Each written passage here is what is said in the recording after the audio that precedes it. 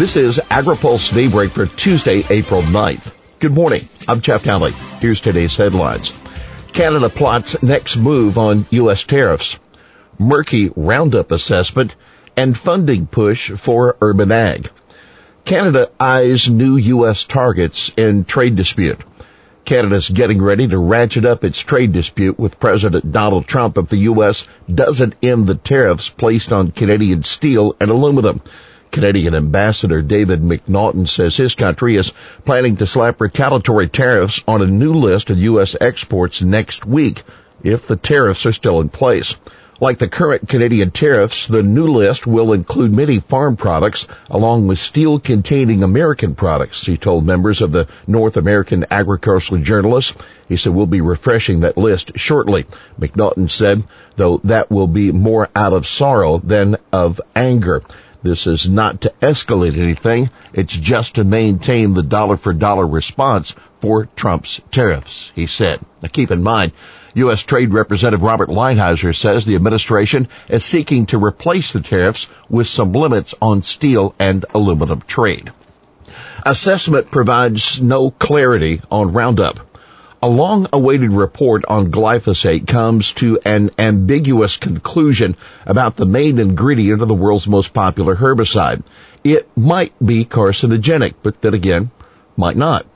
Much of the toxicological profile released by the Centers for Disease Control and Prevention's Agency for Toxic Substances and Disease Registry consists of summaries of studies conducted on all aspects of glyphosate exposure, including from eating and applying, as well as recommendations for further research. But when it comes to glyphosate's role, if any, in causing cancer, the ATSDR says most studies found no association between exposure to glyphosate-based products and risk of cancer. However, a possible association between exposure to glyphosate and risk of non-Hodgkin's lymphoma could not be ruled out based on conflicting results. That's not what EPA has concluded, which was that glyphosate is not likely to cause cancer in humans, or what the International Agency for Research on Cancer claims, that glyphosate probably causes cancer in humans. The tox profile comes out of the middle of a trial in California that features plaintiffs alleging exposure to Roundup significantly contributed to their non-Hodgkin's lymphoma. Watch this week's AgriPulse newsletter for further analysis of the glyphosate assessment. Northey suggests disaster aid for stored grain. Another massive winter storm is about to bear down on the Midwest, even as Congress and policymakers continue wrestling with how to help producers recover from March's bomb cyclone. Bill Northey, USDA's Undersecretary for Farm Production and Conservation, told the National Association of American Journalists Monday that the flooding last month blindsided a lot of Iowa and Nebraska farmers. Northey noted that USDA has no programs to compensate producers for grain and soybeans that were damaged while in storage on flooded farms. Northey said, right now, the cleanest thing is for Congress to add provisions to a disaster aid bill that stalled in the Senate. Farmers in that region are all still paying off 2011 losses in some cases from flooding in that year. Peterson ratchets up fundraising. House Agriculture Chairman Collin Peterson has given no indication that he will or won't run for re-election in 2018. He has talked a lot about training up leaders on the committee to replace him, but he's fundraising this year like he plans to make another race.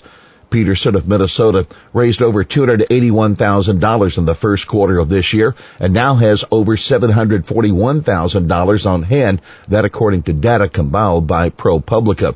By comparison, Peterson raised just over $173,000 during the similar quarter of the last election cycle and had about $707,000 on hand at this point 2 years ago.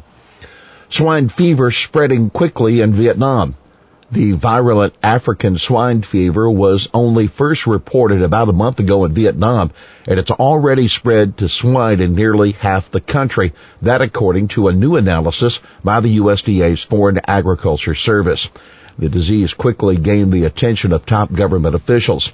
Vietnam's prime minister is demanding strong new measures to try to halt the spread of the virus. but Foreign Agriculture Service analysts are warning it may be too late to stop the progression. Prime Minister Fook has called for drastic measures from the whole political system to fight against ASF nationwide and stressed that combating ASF was equal to fighting against enemies. That according to FAS. The spread of the disease through Europe and now Asia has the USDA preparing for the worst in the U.S. A lack of preparation was likely what allowed the disease to spread so quickly in Vietnam, according to the FAS. House OK's Colorado River drought plan, a plan that was years in the making to manage water use from the Colorado River, passed the House by voice vote last night. The goal of the drought contingency plan is to replenish Lakes Powell and Meade, the giant reservoirs that have been severely depleted as a 16-year drought has deepened throughout the Colorado River basin. House Natural Resources Chairman Raul Grijalva of Arizona said the federal implementation of the plan was essential for protecting the water supply for millions of people in the American Southwest. The plan finally came together when an urban water district in California overruled the objection of the Imperial Irrigation District, the river's largest water user.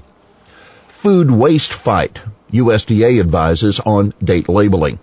To reduce food waste, meat processors are being encouraged to start using the phrase best if used by on date labels. USDA's Food Safety and Inspection Service says that phrasing it is easily understood by consumers as an indicator of quality rather than safety. By the way, today, Agriculture Secretary Sonny Perdue, EPA Administrator Andrew Wheeler, and FDA's Deputy Commissioner for Foods, Frank Yanis, are hosting a meeting at EPA to discuss the food waste issue. Coalition pushes Congress to fund urban ag. The National Association of State Departments of Agriculture and 80 other organizations are appealing to the congressional appropriators to fund initiatives in the 2018 Farm Bill to promote urban agriculture. A letter from the groups asked lawmakers to provide $25 million for a new Office of Urban Agriculture at USDA and $14 million for a national survey. The office was authorized for the 2018 Farm Bill, with Senators Debbie Stabenow being a major force. Urban agriculture is growing in Michigan as well as other U.S. cities. The office will manage grants and develop policies to help producers grow urban farms and related enterprises. The survey would be carried out as a follow-on to the 2017 agriculture census, which is being released on Thursday. Here's today's He Said It.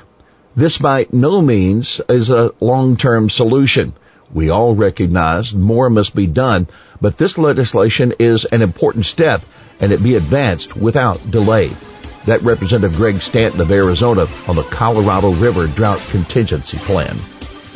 Well, that's Daybreak for this Tuesday, April 9th. AgriPulse Daybreak is brought to you by the United Soybean Board. For the latest news out of Washington, D.C., visit agripulse.com. For AgriPulse Daybreak, I'm Jeff Daly.